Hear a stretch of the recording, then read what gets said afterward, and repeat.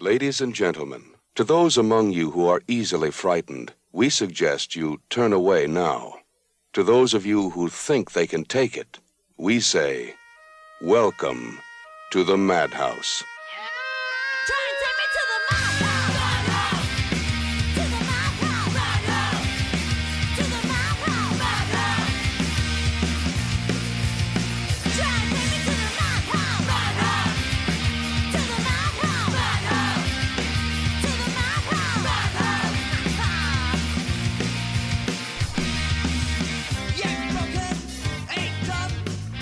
Hello and welcome to the Madhouse Podcast, the podcast where we watch and review the best and worst the horror world has to offer. I am Joey, the one who doesn't know what he's talking about, and joining me is Jimmy, the man whose surname is the same as the response he gets when hitting on northern women.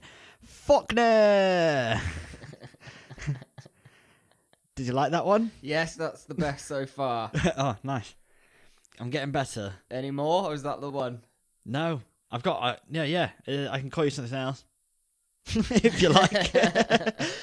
No, I didn't write an intro today. I wrote it while you were just outside having a cigarette before we started. Yes, that's on the spot. best. That's the best. That's the best one so far. I'll do it on the spot. Well, not on the spot, but I'll do it just before we start recording next time then. Right, Hellraiser. Oh yeah. 1987. Yep. Best year ever. Was it Yeah. for So- movies? Sure.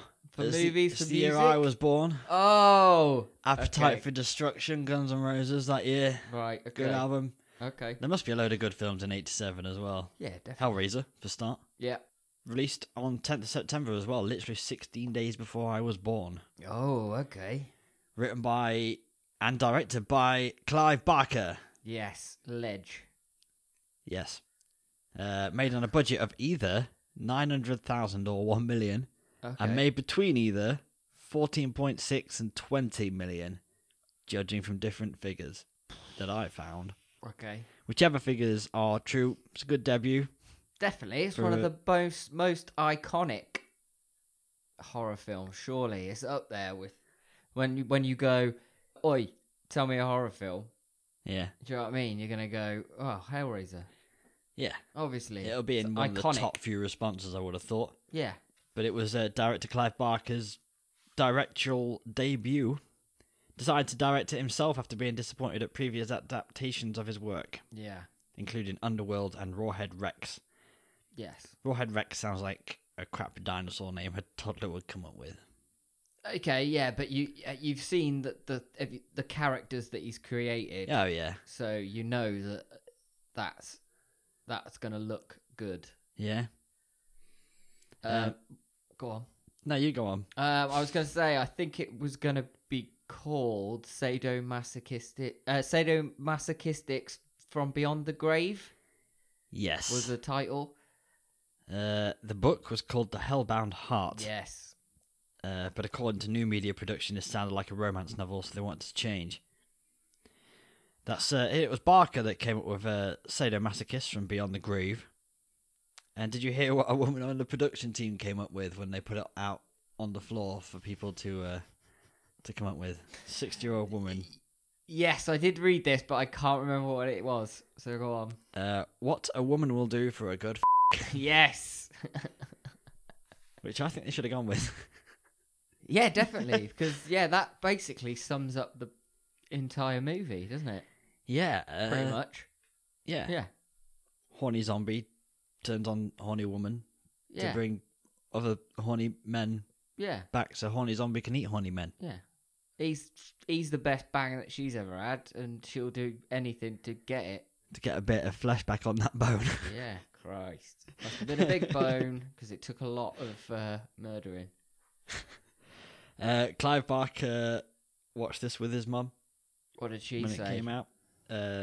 She was apparently overcome at seeing his name on the opening credits and started to cry with happiness. He told her that was the happiest she'd be for the next 2 hours. So yeah, that was good. If you ever get a chance to read the comics Nightbreed, or I think there was a film made as well. Just Okay. check that out. That's Clive Barker as well. All right, okay. Very good. Right, are we going for the plot slot? Yeah, let me have a little sip of my disappointing drink that I've brought today. Disgusting. Jimmy couldn't find what he wanted in the shop.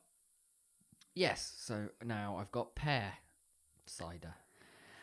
Yeah. Disgusting. By the way, I'm going to try and make us actually do 10-minute plot slots. Okay. Because I just edited the last one, it went on for a bit, and it was a bit boring to edit, so it's probably boring to listen to if we waffle on for ages. Yeah, fair enough. So, we'll start this. If it looks like we're going slow, we'll just have to start talking faster, rush it, and then make it more fun. You ready? Okay. You want to start? Yeah. Alright, off you plop. So, somewhere in North Africa, Frank Cotton purchases an antique puzzle box from a dealer. Back at his house, Frank solves the mystery of the puzzle box, and hooked chains immediately fly out of the box and tear into his flesh. Demons from another realm appear to inspect Frank's remains.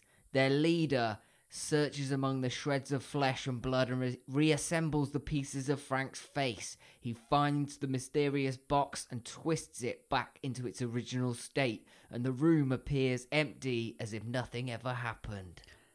Frank's brother, Larry, soon moves into Frank's abandoned house with his second wife. I think the house belonged to their parents, didn't it? Yes. And his wife had previously had a secret affair with Frank. The house is a mess. Leftover food rots in the kitchen, and they both assume that Frank is off on one of his notorious adventures. Larry's teenage daughter, Kirsty, chooses not to live with her stepmother and moves into her own place. After cutting his hand on a nail, Larry goes upstairs to the room where Julia is, the same room where Frank was killed. I just want to point out that the people that they hired to move this mattress were f***ing terrible. They were bad at moving, and they were rude. And they were rude, perving on the stepmother and daughter, and Yeah. then they go, "Have you got any beer?" Yeah, you got any beer? And then he gives them a He just six-pack yeah. or a four-pack Larry, or the something.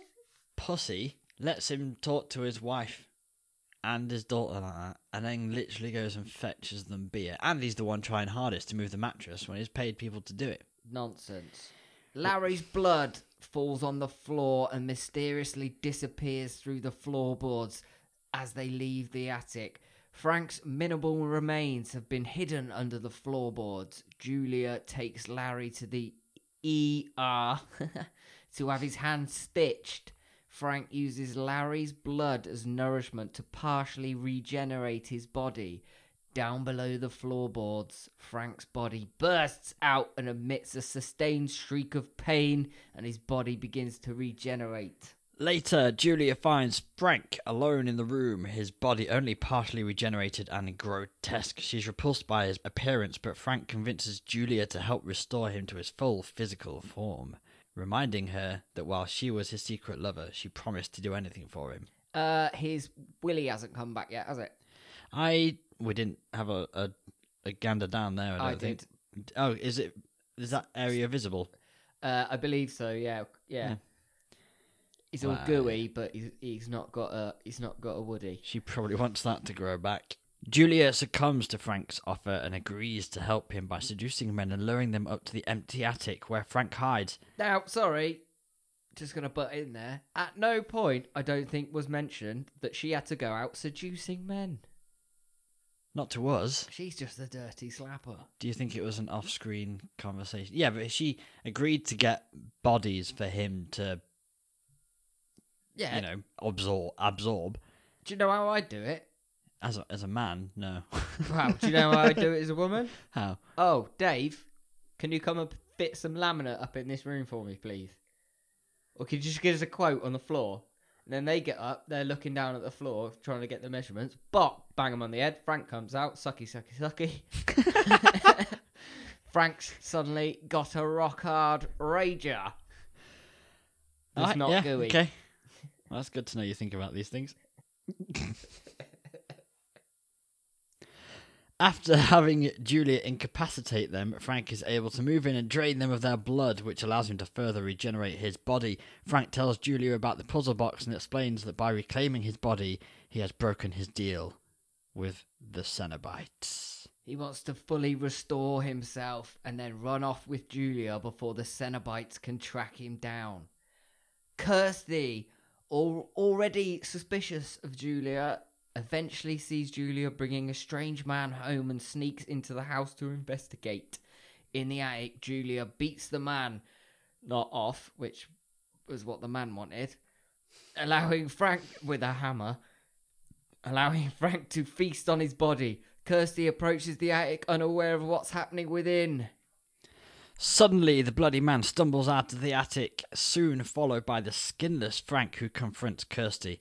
Before Frank can grab her, Kirsty picks up the puzzle box as a weapon. When she realises it holds value for Frank, she throws it out the window and escapes from the house, picking up the box as she runs down the street.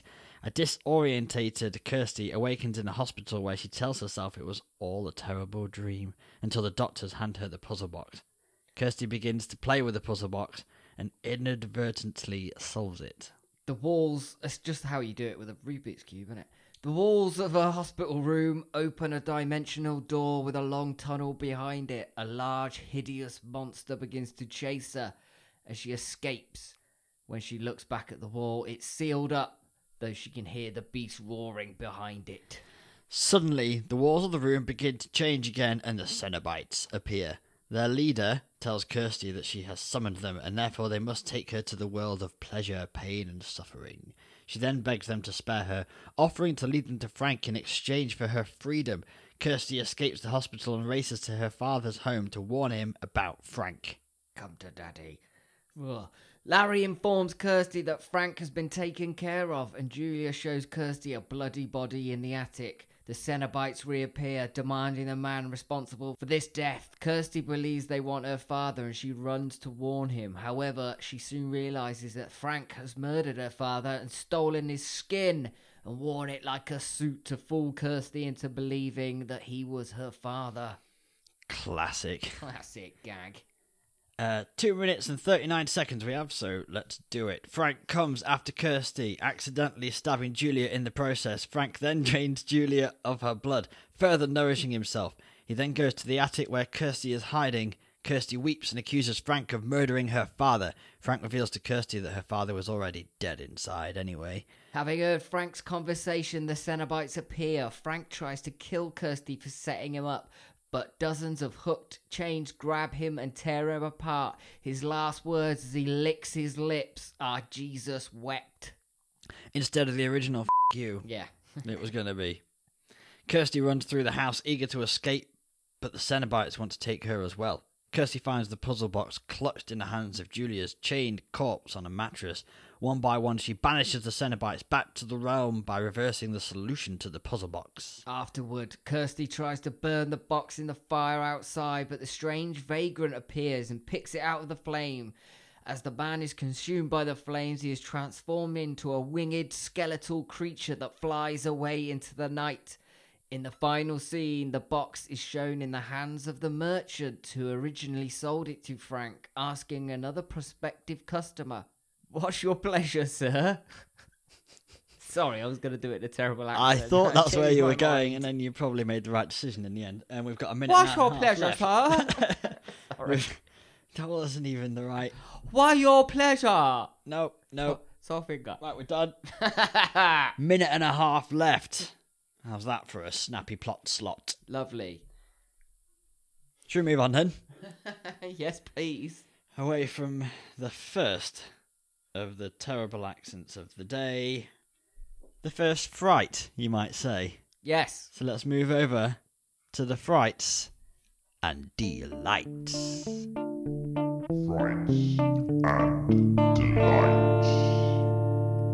It's pain and pleasure.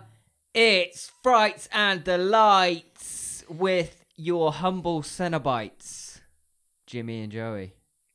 Hey, Couldn't think of a better cenobite name for us. I saw the cogs turning. We don't need them. It's not about the name. It's about how you scare the shit out of people Okay. and how Well, you look. yeah. Well, my leather trousers are chafing. I took mine off. Yeah, I know. Don't mind the piercings. Oh, it's metal and leather everywhere. Say that 10 times fast. Shall I go in with a fright Yes. / delight? There was a rap party after they'd finished filming, and Doug Bradley, who plays old Nailhead, was wondering why everyone was ignoring him, because he thought they'd all got on quite well while filming, so he's having a drink and standing around, and everyone's ignoring him, not talking to him, and he realises that no one's seen him out of makeup, so they didn't know who he was. So does he have to put the makeup on every time he went to a... I guess he A probably rap just party introduced himself and went, by the way, everybody, I'm that guy that nobody calls Pinhead yet. So just call me Nailhead. Well, Pinhead was used on set as what they called him. He wasn't called that in the film. He was priest. He was... Yeah, I think that was the... In the early drafts, he was priest, yeah.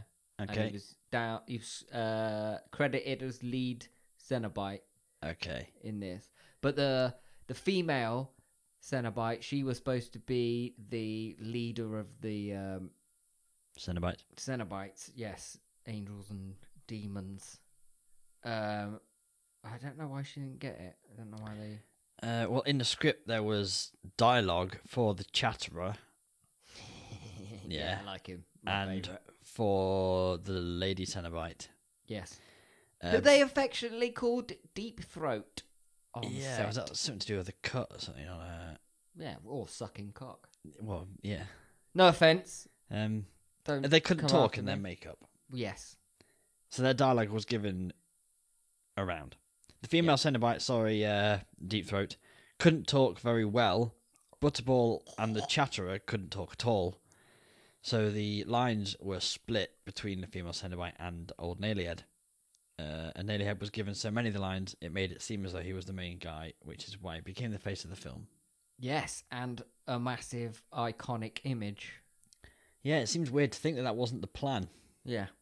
What have you got? He was originally offered the 2 roles in the film, Doug Bradley. All right. It was it was between one of the mattress movers and the lead Cenobite. I Yeah. think he picked wisely. Oh, yeah. Did I read he was thinking of going for the mattress moving man because you'd actually see his face and it was the beginning of his career, Yes. so he thought it would help Yes. having his face on screen. But luckily he went for lead Cenobite. Both pervy roles, if you think about it. Yeah. Because if he went for mattress mover 1, who was perving on the stepmom and then perving on the stepdaughter, And then asking for beer. and then asking for beer, ugh, and then rubbing him, ugh, Yeah. when she was creeping past. Weird. And then Yeah. this teenage girl is like, oh, it must be my lucky day. Do you think Doug Bradley chose lead Cenobite because he ended up getting more lines? So if he was like, oh, which one do I yeah, go for? probably. And then they gave more lines. Yeah. Okay, yeah, I've got a bit of a fright Okay. here. Barker didn't like the name Pinhead Okay. because, like you said, it was a nickname that stuck on set. Yeah. It stuck, got out, and in the sequels, it stuck. Yes, I think it's in the second film. He possibly gets called Pinhead. Yeah. In 2011, Barker produced a Hellraiser comic series, and in that series, he went back to calling him Priest. Yes. He also claims that Pinhead, or Priest, or Nailhead, as I think it should be. By the way, I call him Nailhead because that's what I called him when I watched this VHS. Or if we were talking his human name, it's Elliot Spencer. Is it? Yeah. There's an origin thing. Okay. But he does have a true Cenobite name, apparently. Yes. And he will reveal this in future Hellraiser releases. So maybe that could be comics, could be films. Could be a short story. I think I know what it is. I think it begins with an X, but I can't pronounce it. Okay. Are you going with one? You just go with another one quickly. Okay.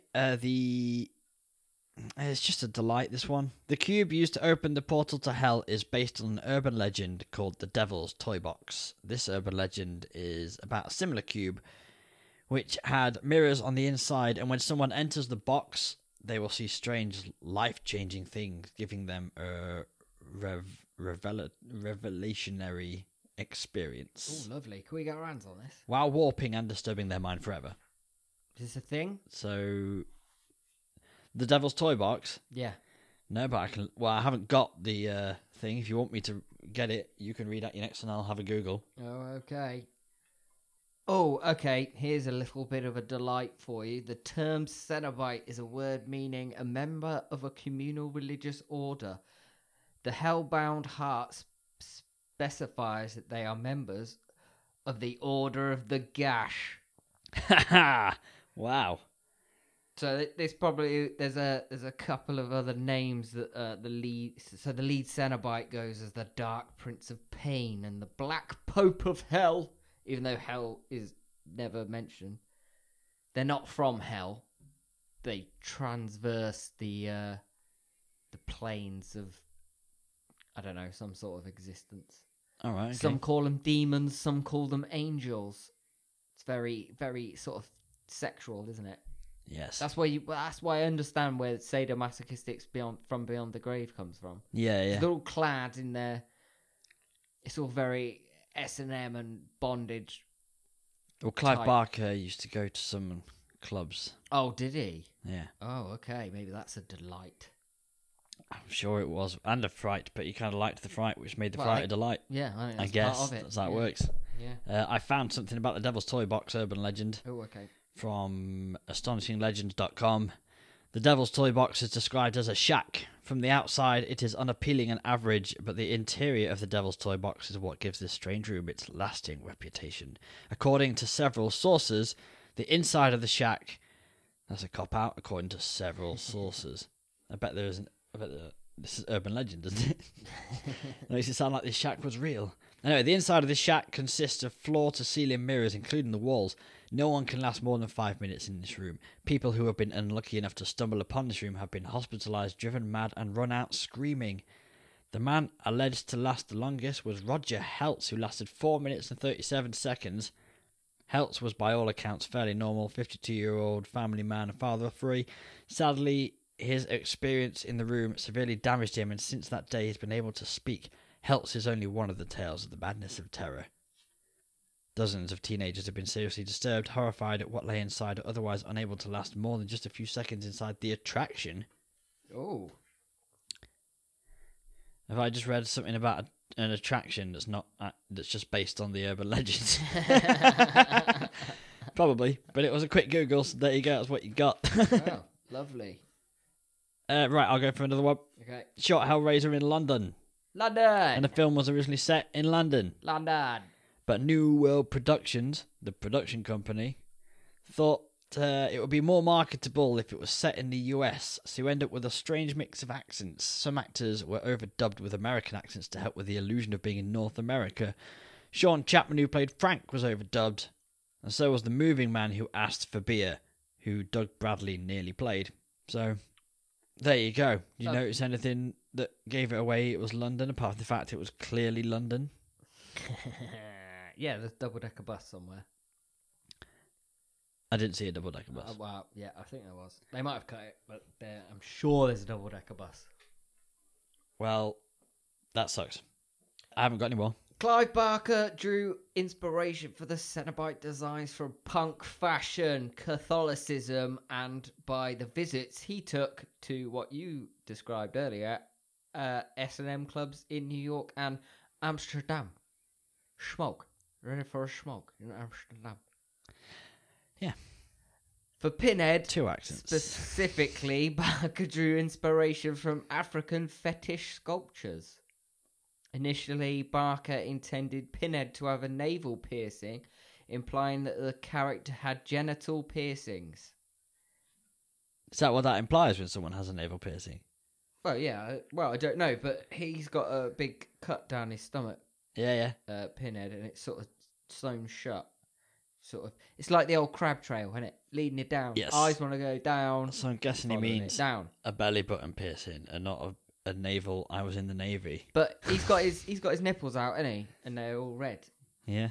Like he's had his nips ripped off, bleeding out. Well, yeah. That's what I'm taking from this, because it's the whole S&M bondage type. Pleasure and pain sort of thing. Yeah. I love burgers, but That's this one's attacking me. That's what you get from the Order of the Gash, I guess. Yeah, exactly. Joining up something with that name. Yeah. The female cenobite was inspired by scarification and body piercing.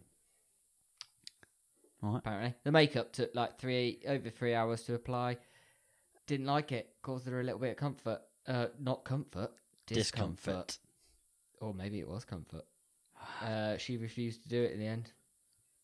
So they got another one in who was a mime artist. Nice. Yeah. I've got no more frights and delights. I have one little fright actually that the Order of the Gash has reminded me of. That one of my mates walking down the road, we saw a British gas van, and he said British Gash. And now I can never not say British Gash because I'm not even trying. So now I've put that out there into the world. I want it to become a thing. Okay, yeah, fair enough. Now, who's your favourite Cenobite in this? So we've got The Chatterer. the Chatterer. Okay, yeah. Shock Till You Drop called Chatterer, an iconic character that is simply a badass and incredibly terrible. Do you agree with that? Yeah. This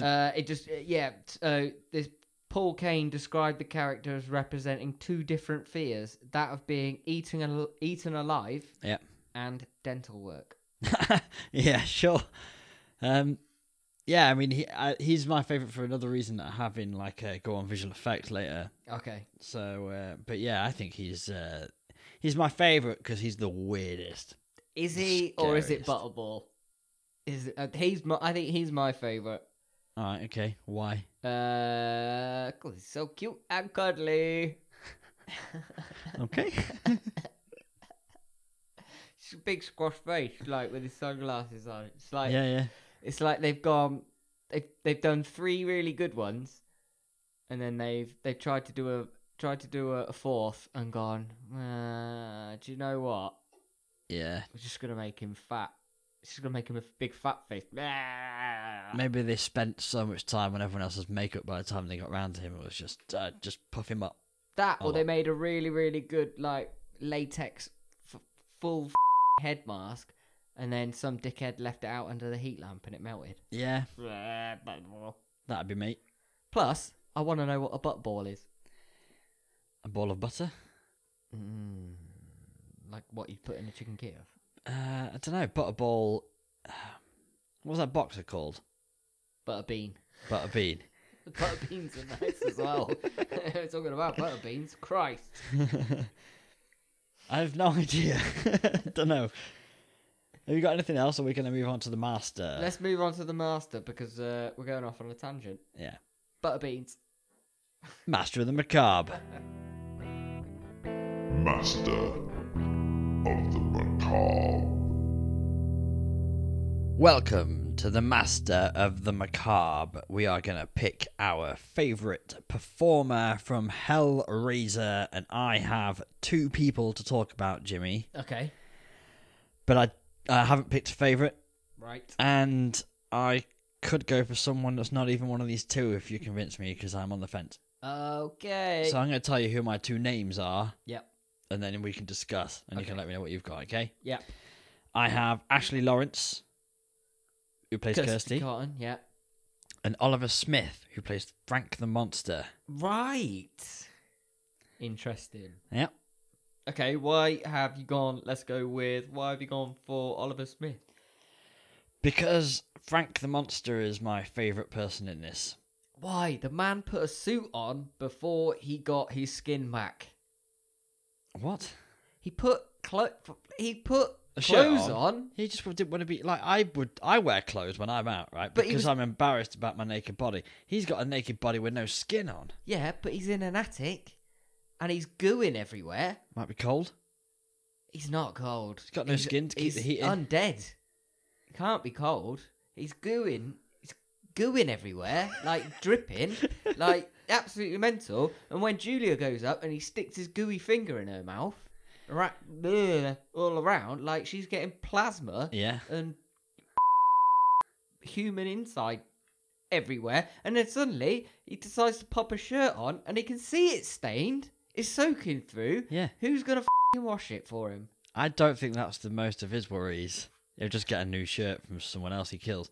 But the fact that the actor, has made you this passionate about that character just helps me with my argument. Well, it's whoever said, let's pop a little bloody shirt on him. Let's not get another dead body so he can grow a bit of skin. Or can he not grow skin? Because he had to steal Frank's, didn't he? Yeah, he needed... I don't really Not know. Frank's. What's his name? Larry. Lazar. Right, so you're not on board for Oliver Smith. I like him. I think he did a good job of like hiding in like the corner, being all like drippy and gooey and stuff. And Crawley. He had to do like 3 body movements in this. Yeah, he was very good. Yeah, Good he was repertoire. doing that. Crawl, walk, run, suck, Drip. Melt. gloop. Gloop. Yes, gloop. He was glooping all over the... Yeah. Okay, Shop. alright, so what about Ashley Lawrence, play Kirsty? She went through the range of emotions. Of being a terrible actress. 80s horror film, we haven't got to be too picky. No. I take that. No, I take that back. She was very, very good. I think this was her debut, wasn't it? Yeah. Her film. She just scared. She just sad. She just running, walking. Talking. She looks like Winona Ryder. Yeah, she did a bit, didn't she? It wasn't even that who does she look like type thing when I was trying to figure it out. It was Yeah. just obvious straight away. It looks like She looks like Winona Ryder. She's. Do you know what other film she's been in? Not off the top Because of my I head. definitely recognise her from other films. I'm sure she's been in other films, obviously. Are you having a Google? I'm just gonna have a quick one, yeah. Well, she's in the 3 other Hellraiser films. Yep. But after this, just little quick Google, I don't recognise any of the films that she's been in. Chuck a couple of names out. Okay, chill. I will just read the 2006. names out. Direct to video. No. Nope. About television. She was in a couple of episodes. Suddenly Susan. Beverly Hills 90210. I've heard of Beverly Hills 90210. ER.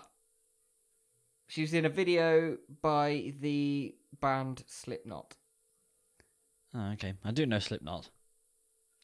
Well, there you go. I thought she was more famous than she was. Anyway, well Who done. are your choices? Eh? Who are your choices? Oh, Doug Bradley Okay. is my one choice. Oh, okay. For lead cenobite.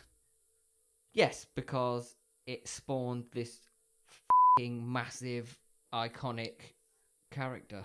And I think he does it very well with a touch of the camp about him. Okay. He's one of only 6 actors to play the same horror character at least 6 consecutive times. Oh. Do you want to have a pop at who you think played the same character 6 times in a row? I thought you just said it was Doug Bradley. No, he's one of 6 people. Okay. He's one of only 6 actors to play the same horror character at least 6 consecutive Christopher times. Lee, one of them. Bam, Count Dracula. Bloody hell. I don't think I'll get any more than Christopher Lee. Go on, you've got to think big. Think really obvious. Halloween? No, it's not in there. No? It's a good sort of area. Think of the other one. Nightmare on Elm Street? Yeah? Yes. Robert Englund. How many... No, okay, that's 3. We've done one of these episodes before. I think it was our 2nd episode. Oh, shit. The voice of Chucky. Yes. Shit, what's his name? Brad Dourif. Yes. Yes. I kept saying I kept saying his name wrong. Right, I'll give you a clue of this next one. He's a little fella. Oi, he's a little fella. Is he Irish? No, you he's just not doing that? Irish, but the film is, and he's a little fella. What? Don't know. Warwick Davis, the leprechaun. Yeah, what has he played? The leprechaun. Oh, okay. I thought you were calling Warwick Davis a leprechaun. No, he played the leprechaun. And sued. Go on, and the last one, it was like big in the 2000s-ish. quite a big franchise. Saw. Yes, Tobin Bell Yeah. played Jigsaw. Yeah. What did you think of the Saw films? I like them. I liked 1 and 2. And I like Jigsaw as well. That was a good film. I've not seen Jigsaw. That's a very good film. I think I've watched 1 and 2. Then I liked 1 and 2. They had a good story. But after that, it was just an excuse for torture porn. No, you've got to get 3 and past 4, that. I saw, by the way. I didn't watch any after that. All right, let's go with Doug Bradley. Yeah? Yeah, well, he's the best actor in the film. Absolutely. I'm just trying to cast the net. Yes. All right, congratulations, Doug Bradley. You don't need it, but He's just gonna. you The have our walls are just approval. gonna start to glow any minute now, and Yeah. he's gonna come through the door, and chains are gonna fly out and grab our novelty cop medals. Okay. But he likes that sort of thing, doesn't it? He likes it. Yeah, he'll probably break it in half or something. That's his jam. Oi, oi! Let's go do some rating on the Madhouse rating system. The Madhouse Rating System. Congratulations, you've solved the mystery of the lament configuration. So now you get to enjoy the Madhouse rating system. Burp, burp, burp, burp, burp. Sorry, I that don't was know a good why. sound. No, I like that. I like the energy. We've both had shit weeks. The energy's there. Yeah. Okay, what's first, Jimmy? I'm going to have a little sip of the lovely Baileys that Yeah. you put in front. I have. Yeah, it's Christmas time here. By the way, we're in the past Yes. in December. It's sometime in January when this is coming out. Yeah, but I'm a Time Lord, so... Yeah, and I'm releasing the Christmas special in like 3 days. So, how's that work? Oh, Anyway, it's nice. lovely. It's creamy. So, first up, my lovely little lot. We have tension and suspense. Well, this film is a straightforward tension build-up and release formula. It's there are the things you know are going to happen, then they happen. Then you're on the next cycle of kind of building up to the next thing you know is most likely going to happen, then that also happens. So it's not the thrilliest of thrillers in terms of thrillingness, in my opinion. Okay. The tension is, to begin with, in the decision-making of Julia. Will she or won't she help? Will she let her husband be killed by his resurrected brother, who happens to be her lover? Yep. Then it switches halfway through the film-ish to be Kirsty. She takes over as the protagonist when her stepmother does indeed fall for the sexy charms of a skinless, blood-oozing corpse man, as you do. Who likes to say, come to daddy? Yeah. I don't know if that's attractive or not. That line was basically used for Kirsty to realise that it wasn't her dad, it was Frank, because Frank says, come to your daddy. Yeah, Come he to says daddy. it to Julia, doesn't he, as well? Yeah. It's like his line. Yeah, It's just creepy. it is. Especially when you don't have any skin on your face. Come to daddy. Come to daddy. The best suspense is when Kirsty's talking to Frank, but Frank is wearing a father's skin. That's always an awkward conversation. Oh, But she figures out, of course, who he is, because he says, come to daddy. That's the bit where it clicks. that's the bit where it clicks. Yeah. Oh my god. I think thinks something's off. It's a bit weird. The fact that he's oozing all around the side, like around his Yeah, he hasn't sewed up very well. No, it's terrible. And there's a bit of flap of skin flopping off the top of his forehead as Oh, well. And yeah. she's there oblivious, like, oh. And she doesn't even go, do you need to go to the hospital, Dad? Because you're bleeding all the way around your skull. There's blood everywhere. It's called suspension of disbelief. And his eyes are different. They darkened And his voice. Yeah, and his voice. They darkened his eyes. His voice is different. She's Come to daddy. crackers. Yeah. But of course, you saved the day. That's a good finale. But I never felt like she wasn't going to do it. Okay. So the finale's good, with the cenobites deciding to go after Kirsty and wet blanket boyfriend boy. Oh yeah, sort of Down syndrome Tom Hanks. Oh wow, that's a sentence that has never been said before. I hope. For the get sake what of I'm saying, humanity, I hope it's the last time as well. Do you get what I mean though? Yeah, he's just not as on it. No, Tom Hanks. He's yeah, he looks like Tom Hanks that's had a stroke. yeah, or just on something. Yeah, Forrest no. Gump. Well, no, it's his face. Yeah, Well. yeah, I know what you mean. Yeah, Droopy Tom Hanks. but it finished on a nice little showdown. Yeah. But I would be shooting for half a star for tension and suspense. I think so. Like you said, I think the film is split into two for tension and suspense. The first half is Julia going to help Frank reanimate his body because he's half done. He needs more. He needs Flesh more on his bodies. bone. Yeah, he needs to get that willy basically, and she needs that willy.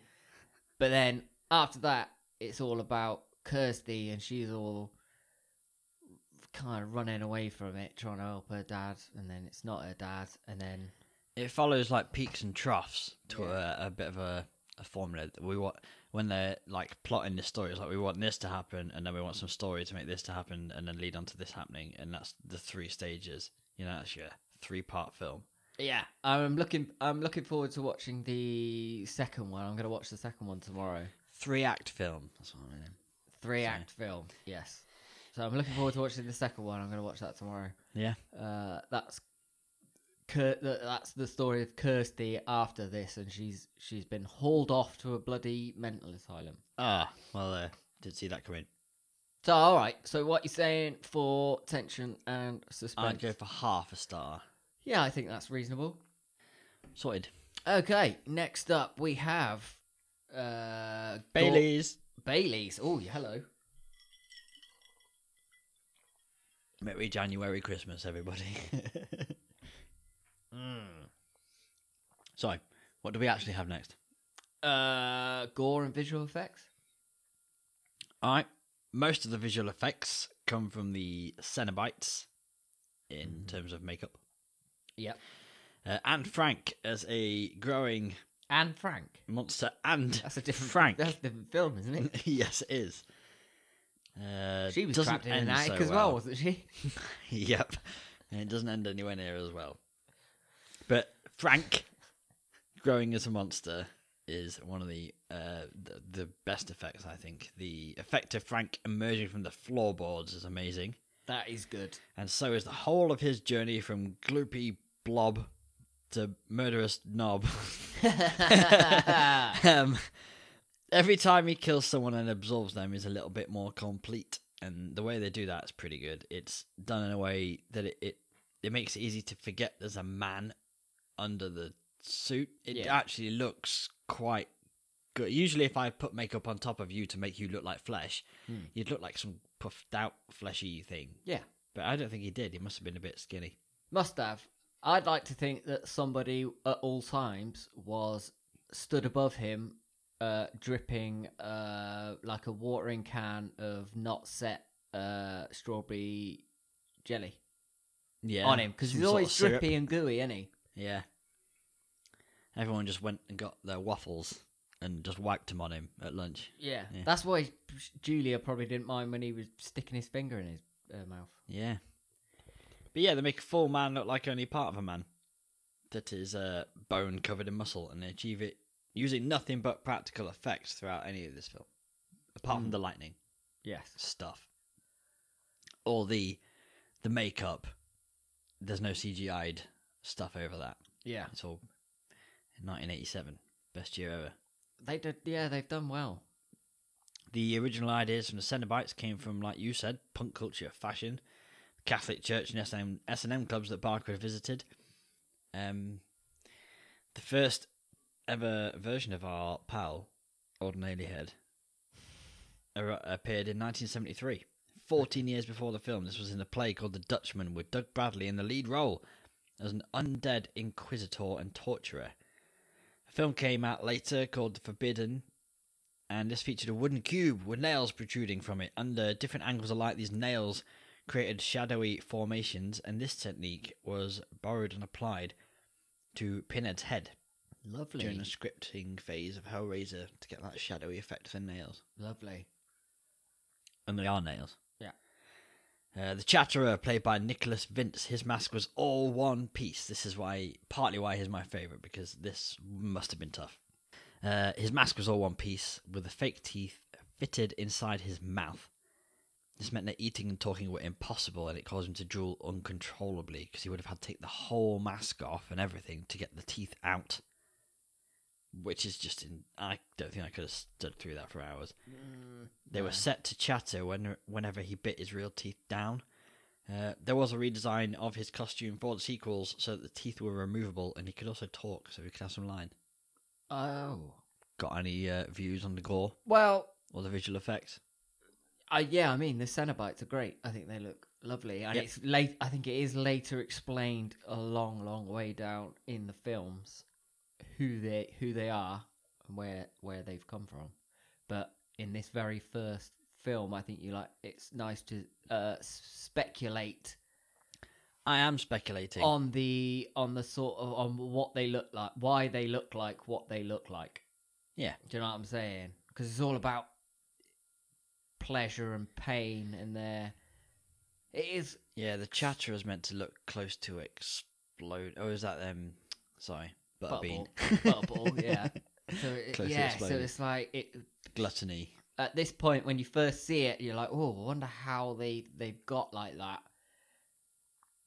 It's just quite interesting, obviously, with the priest with all his pins in his head, and how the female Cenobite, why she's got her throat cut open and pinned back, and why the Chatterer's got his mouth exposed and why his face is all squashed. Obviously, they've gone into this massive... There's obviously some sort of thing that's happened, some sort of sexual pain, pleasure type thing that's made them this way. Do you know what I mean? That's what the chains come out. That's a big thing, isn't it? In S&M, hanging people from chains. And It's quite that's- clever how they've done that for a film that they never knew was going to get a sequel at Yes. the time. And Yeah. it does get... So that's how I like to think of it from this first film, but then it does get explained down. I think it's in Hellraiser Bloodline where it gets explained. Well, I don't remember the end of this film from when I snuck the VHS off the shelf the first time a couple of decades. Oh shit, more than that ago, but a long time ago. And I don't think I've seen it all the way through, so I've never seen the sequels. So I was doing what you were just explaining while watching it. Well, the first time I saw it, I never thought of it as that sort of sexual S&M sadomasochistic thing. I just thought, Hellraiser, these are just weird monsters. Yeah. But then when you the look- undertones, But then, like, when I watched it last night, and you look and you go, oh yeah, they're all leather clad. You know, and they've got various dominators. scarifications, and then they're like, we're angels to some and demons to others. You know, come with us through pain and pleasure Yeah, and all that kind of thing. yeah. It's a lot to go through I mean, I didn't get a stiffy to but... get your rocks off. yeah, but some people like that, don't they? Yeah, I'm not judging. But what do you want to do for gore visual effects? I want to give it a star, a big fucking fat star. Yeah, okay. I want to give it a star with a piercing. Yeah, we'll give it a star with a couple of nipple piercings. Yeah. And Some gloop. and a cock piercing. Let's not be sexist. And a bit of gloop. And a bit of gloop.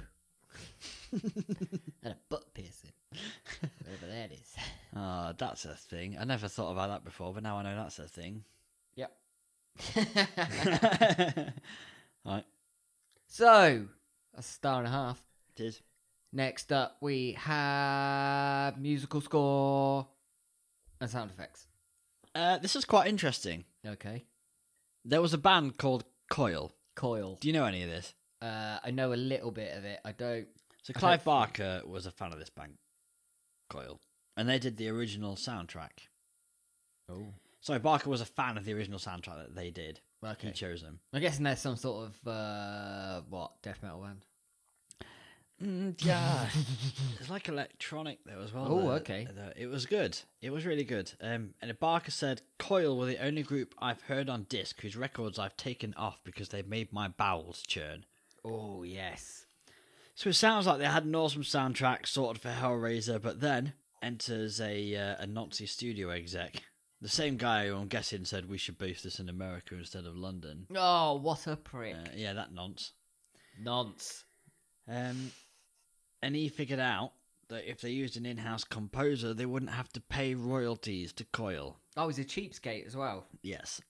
Coil had already recorded 9 tracks for the film, and they were released under the name Unnatural History 2, Smiling in the Face of Perversity, and on another album, the unreleased themes for Hellraiser. Both of these were on CD, but are very rare and hard to find. However, if you were the type of person that has, the internet, What? What's that? and you happen to type the words Coil-Unnatural History 2, Smiling in the Face of Perversity into a website that may or may not rhyme with shoe-doob, then you may possibly find the full illegally uploaded album. I'm not condoning it, or doing it myself even, but I'm just saying I've heard it might be there. And if you want to check it out, Yeah, I'm going to have a look later. you should, because it's really good, apparently. So do that. The man who did end up composing the music that actually ended up in the film was a man called Christopher Young. And while I don't like the turn of events that led to him getting the job, I can't deny he had a really good interpretation of the film. He did something different to Coil that also worked really well. Young already had previous in the genre and also went on to do more in the future. I think he was just a safe bet for the studio at the time to do something good. He'd done a lot. In just the 80s, he composed, among other things, music for Invaders from Mars, Better. Trick or Treat, Hellraiser, Hellbound, Hellraiser 2, and The Fly 2 in 89, which I've never seen. I didn't know there was a number 2. I love the first one. I bought the second one since reading this. You should go really far back and go for the original The Fly. I've seen that as well, yeah. And saw it on TV once. And the other one.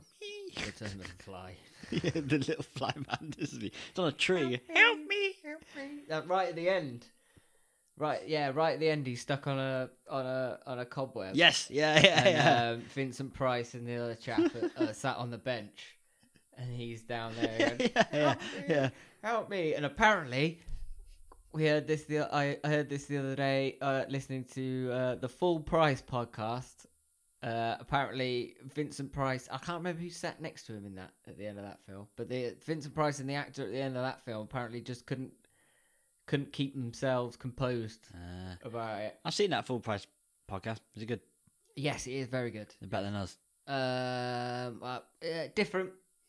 If you like all things Vincent Price, nobody likes change. If you like all things Vincent Price, then check that out. Yeah, I'm going to. It's one of the ones that keep me to check out. I've nearly run out of Behind the Bastards, which I'm catching up on, which is amazing, by the way. Go check out Behind the Bastards. Anyway, what was I talking about? Oh, yeah, The Fly 2. Other notable films he did through the 90s, noughties, and onward are Species, The Dark Half, the Stephen King adaptation, Urban Legend, The Grudge 1 and 2, The Exorcism of Emily Rose, Good film. Drag Me to Hell. Yes! He is still working now, and in 2019 he was the music man for another Stephen King adaptation, Pet Sematary. Yes! So it's pretty safe to say that man has pedigree, as good as Coil's was, and I would love it if I could get the Hellraiser film, but with Coil's original soundtrack. The soundtrack is probably available on that, what did I say, DoTube? Yeah, why don't you just get it off DoTube and put it on your computery thing, pop Hellraiser in on and put mute, and then just play Coil's album over the top of it. I don't know if it'll work. I have to see. Just do it. Do it. I'm up for it. We'll get a few buckies in. We'll just put Hellraiser on mute and just play Coil's album on repeat and see which bits line up.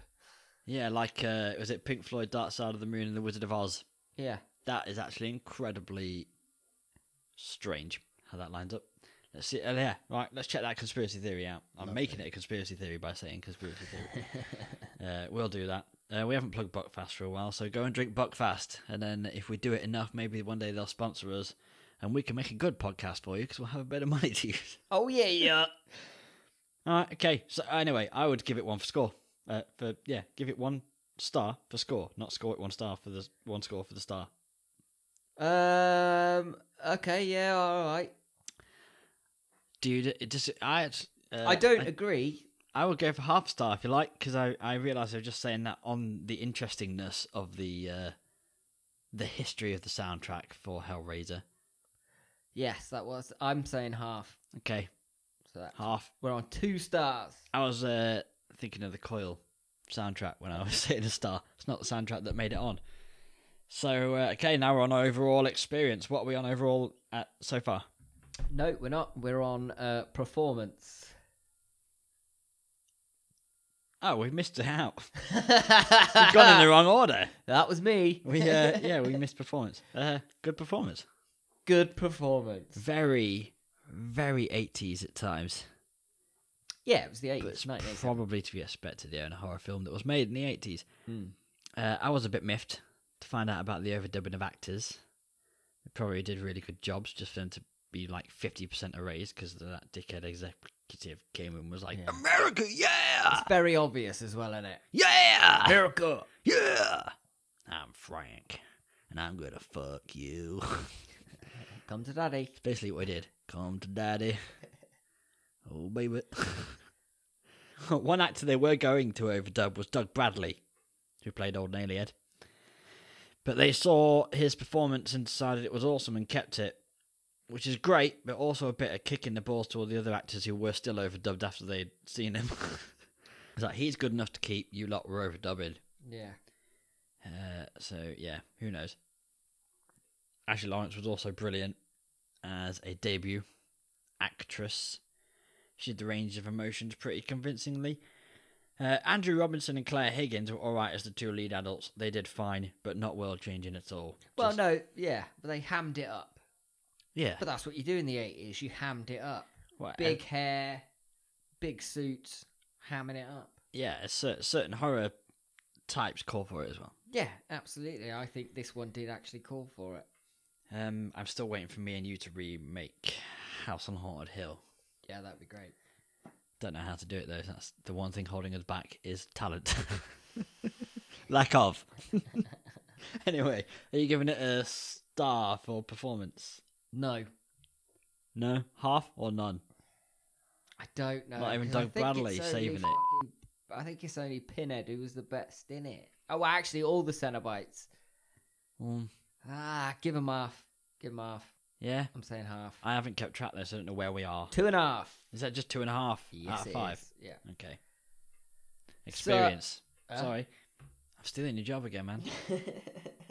Go. So, the last one is overall experience. Is it?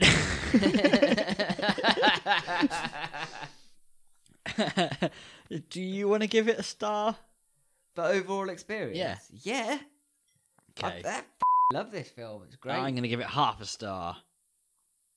Because I don't want to make it a 5 out of 5. I think that makes it a 4 out of 5, doesn't it? If I give it half. Well, no, we're on 2 stars. Yeah, you give it a star. That's 3. 3.5. Yeah. No, we're on 2.5 stars. 2.5. Okay. So you're 3.5. I'm giving it a half. 4 out of 5. 4 out of 5. Right, 4 out of 5 for Hellraiser. I think that's a pretty good. It's good. It's a good score. Yeah, it's a good score. It's in the top league with The Exorcist, but it's not winning the table. No, it should be up there as well because it's iconic and it's a good watch, and I'm Yeah. looking forward to watch all the other 9. I think it sits well at 4 out of 5 for me. Yeah, definitely. Happy with it. Yeah. That means it's time now, Jimmy, to do our next film pick. But this episode right now is episode 19, which means our next episode is episode 20, which means it is a George A. Romero special.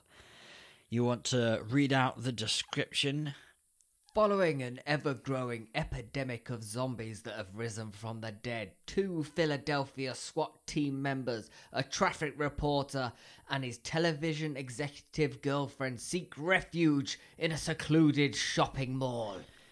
That's right, when there's no more room in hell, the dead will walk the earth. And when we get to episode 20, which is the next one, we'll be doing George A. Romero's Dawn of the Dead. Yeah, boy! 1978, which you have just informed me, Boom. In between recording bits, was 10 years after Night of the Living Dead. I didn't realise it was that long. Yeah. But that's going to be a special one, so it might run over time again. But, who cares? It's gonna be worth it. It is a very, very good film, and the best version of it. So, By miles. get it watched. Get it watched before it comes out. Let us know what you think. Send us some stuff. If you want to say something about it, that would be lovely. Yeah, if you've got any points you want us to point out about Dawn of the Dead yourself, email us at themadhousePodcast@outlook.com or get in touch on Facebook. That's very easy. Just find us on Facebook, type the Madhouse Podcast. And that's the end of the episode, calling Time of Death, episode 19. This has been the Madhouse Podcast, and we'll see you next week for Dawn of the Dead. Yeah! Take me to the madhouse. What a woman will do for a good Yes.